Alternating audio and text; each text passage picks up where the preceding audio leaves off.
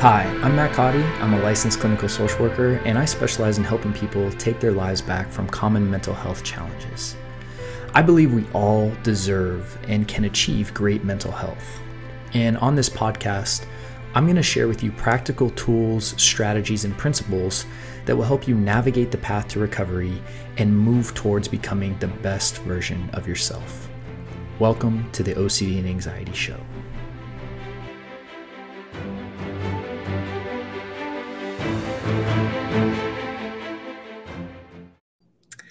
All right. Hello and welcome to this episode. So today we're going to talk about shifting consciousness and its role in helping you overcome intrusive thoughts. And this is really beyond that, just anxiety, fear, phobias, panic, whatever, right? This concept that I'm about to share in this episode is probably the most important thing that I can talk to you about. So I'm really excited to talk to you about. And actually, it's funny because I was just sitting this morning and writing a chapter in my book that's going to be being released here shortly, called the AAA Response, right? And you'll be able to get it over at Restored Minds for those of you that are, looking for it, especially if you're listening to this in the future, then, in the future, but at a later date than which I'm recording. So it's this idea of shifting consciousness. So let's just go ahead and dive in, because again, I have as I was outlining the chapter today, I mean, there's so many ways we can go on this. So what I want to do is attempt to really simplify this concept for you, because I think once you get this, it can change everything, right?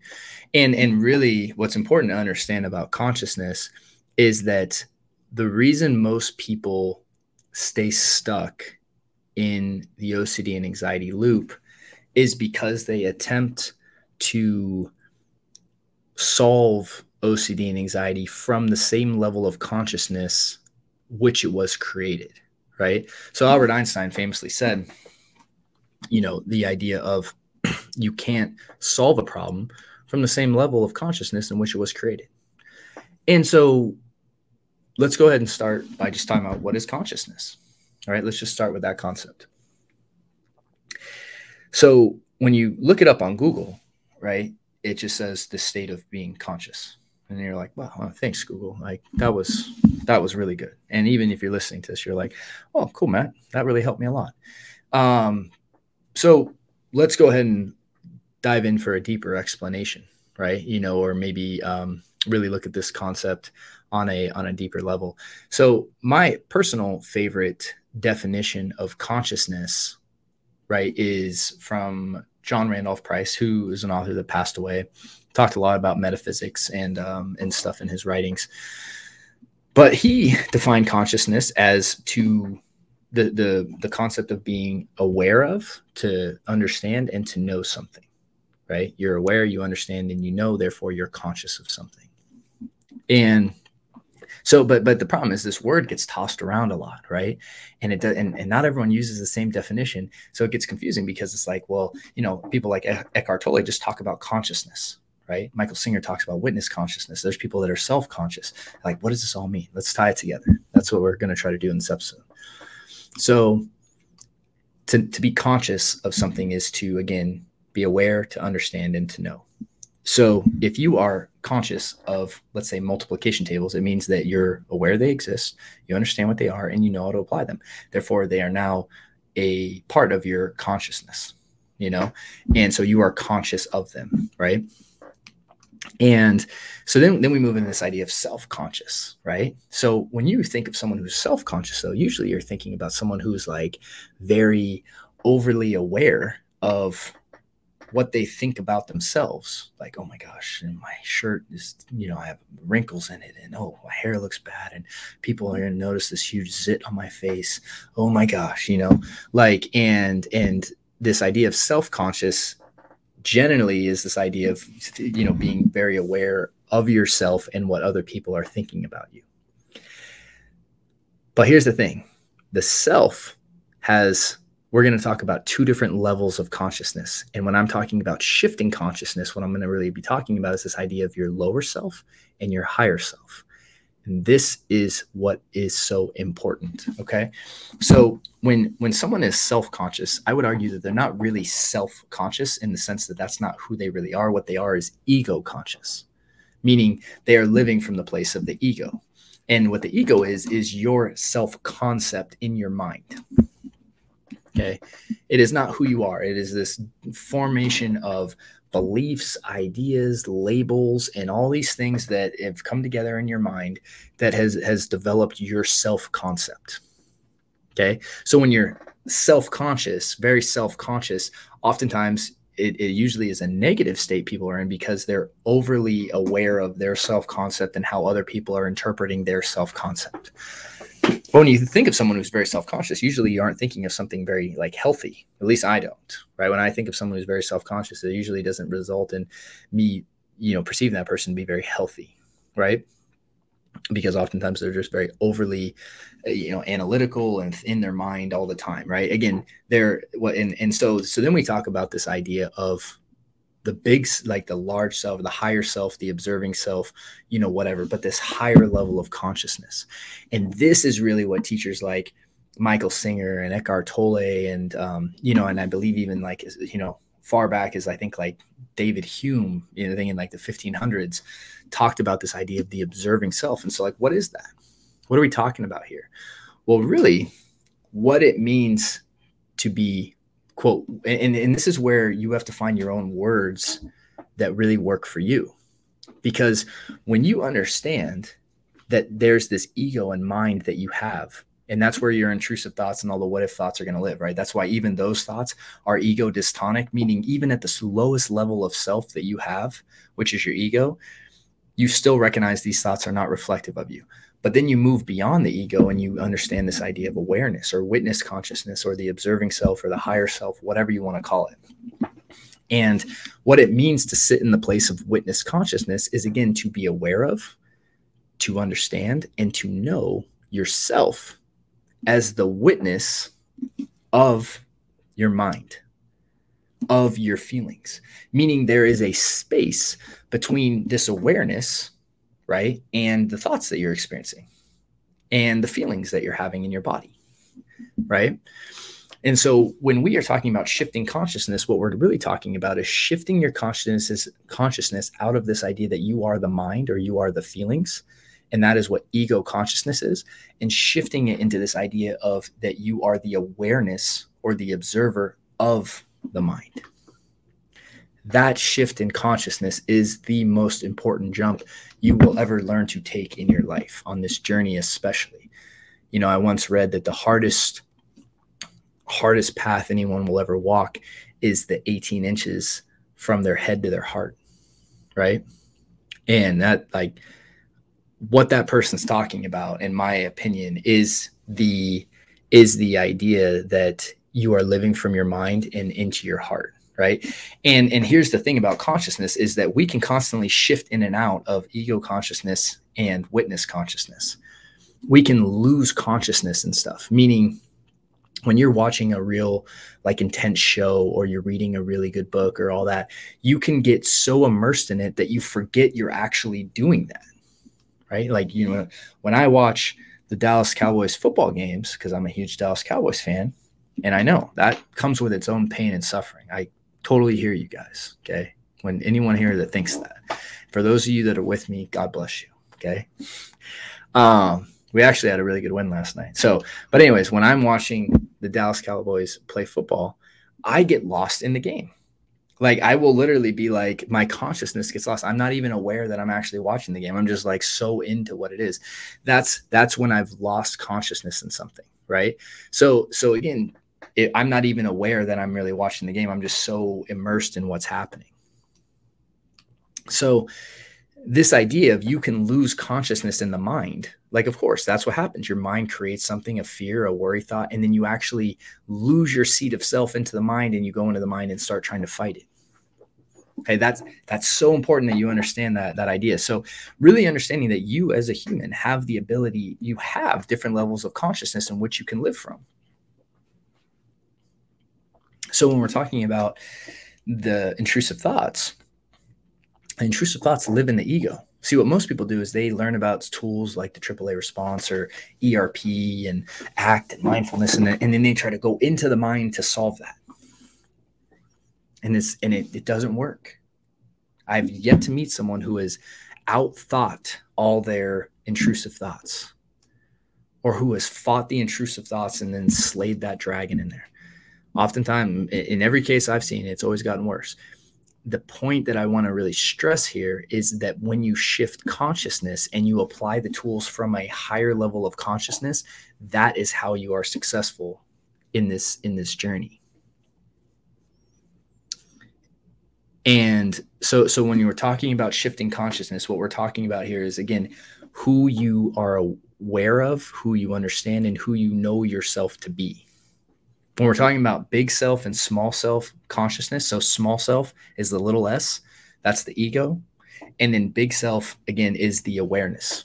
So when we're talking about true self consciousness, or even just witness consciousness, or, what Eckhart Tolle just calls consciousness. Eckhart Tolle just calls it, again, consciousness and ego, to make it simple, right? And so, but really this aspect of being conscious is to be aware, to understand, and to know yourself as the witness, as the observer within, as the the awareness, right? To be aware that you're aware. And I know these concepts may be new to you, and that's okay. Maybe you need to listen to this episode a few times. That's okay, right? Maybe you need to go deeper on this episode and look at additional resources on this. But shifting consciousness brings you to a different plane in which to resolve or ultimately dissolve intrusive thoughts. If you try to use the tools and fight intrusive thoughts from the level of thought on which they're created, like going into the mind to fight the mind, you're going to lose. I just want to, I've been down that road. I'm telling you that because I've done it. I did it for a long time because I didn't understand this, right? So when it comes to intrusive thoughts, one of the big things that we need to be able to do is to shift into higher levels of consciousness, into, the higher level of consciousness as the witness. So hope this idea makes sense. And I hope that at least it's starting to spin your wheels a little bit, because this can change the game for you. And I was really excited to make this episode today, because as I've been writing the chapter on it, just really kind of formulating my thoughts, the application of this is so much grander than one can even imagine. Because sure, we want to look at it and from the mere context of OCD and anxiety. Sure, absolutely, it's huge there. But then think about all the things in our world that people fight over, and it's like almost all of it is generated from the ego, right? These concepts, these ideas, these beliefs that we hold in the ego, and because we falsely identify with the ego, we defend it immensely against other people's egos. If we were able collectively as humans to shift our consciousness to a higher level, what you would realize is that we have way more in common than we are different from one another. And more importantly, when you let go of the ego, you don't have to defend these concepts against other people. You can let people be different from you. You actually can celebrate their differences. And you don't need to change the world outside of you, because you realize the work is always within. It's always within. And if you really worked on yourself, what you would be working on is shifting your consciousness to a higher level. And you would realize that right there would circumvent all the problems. There is no left side and right side, no red side and blue side. There is just, we actually could all level up, in my opinion, to the same side, to a whole different, instead of moving left and right, we go up. We raise our consciousness up. That's how you talk about resolving problems on a societal level, is not getting to common ground so that the egos can all be okay. You're never going to make that happen. But if you understand that you aren't the ego and you can shift your consciousness above it, and actually we can all live in a higher state of consciousness, I mean, talk about the change that could happen. But the only way that happens is it starts with you, and it starts with me. And that's the only place that we need to work from. Sure, we can talk about these concepts, but if we work on it as individuals, what that happens is that then encourages other people to work on it themselves. And and this is why, again, the same concept comes back again with restored minds. The reason that the restored minds is restored minds. That's why is because I really believe that as an individual level, the way that we heal the world is as individuals. It's not by working at it from societal problems and, politics and voting the right people. And it's not going to resolve anything. And sure, war isn't going to help either. Right. When we're talking about, like, if you leveled up your consciousness, and then that even got your family members around you inspired to potentially leveling up their own consciousness, think about how much better your family would be. And then ultimately, if we all did that as individuals and just kind of just spread and got deeper and deeper and deeper, into communities, and we actually had a communal level of consciousness that raised above the problems that we fight about on the ego, it's like, my gosh, I don't know, for whatever reason, it just seems so clear and obvious to me. And again, I'm not telling you that I live a perfect life, because I don't. I shift in and out of consciousness all the time. But the thing is about being aware when you lose consciousness, when you're in your mind, when you're defending a concept, and then being able to shift back out of the ego and into awareness or into pure consciousness, or the, again, witness consciousness, whatever you want to call it. So yeah, that's what I have to say about that. And I think we'll tie up the episode there. For those of you that are looking for help, again, I have a little link right down in the notes in my 2-day intensive workshop that I ran. And you can get access to the replay. So you get access to both days instantly. In that, I talk about this. I talk about how consciousness, and I go deeper into this, how consciousness is literally like one of the primary steps you need to take before you ever even work on putting tools into practice. Because if you're applying the tools from the wrong level of consciousness, they're not going to work. It's like, it's no wonder these tools don't work for people, because they're putting them in the place in the wrong areas, and this was where all the frustration that I ran into. And so, like, my hope is that someone out there on their journey is listening to this or watching this, and you hear this concept, because this would have saved me, I'm going to just soft estimate, years of my journey, if I would have understood this concept earlier on. And my hope is that I'm explaining this concept in a way that doesn't get too woo-woo for people, because it really is about, this is like the human experience. And when you understand the difference of the ego and the difference of the awareness, and you understand this subject-object relationship, and you actually understand that you have the power to shift consciousness anytime you want, the results for that can not only be amazing for yourself, but collectively for your families, your cities, your counties, your countries, your society as a whole, man. And again, it starts and ends with you. That's it. So anyways, access to the workshop is right down in the notes. And if you have any questions, you can, again, throw them in the comments. Again, please help us out by liking, subscribing, and even leaving a review on iTunes. That would really help us as well. And with that said, I wish you guys an amazing week as always. And I look forward to seeing you on the next episode. See you soon.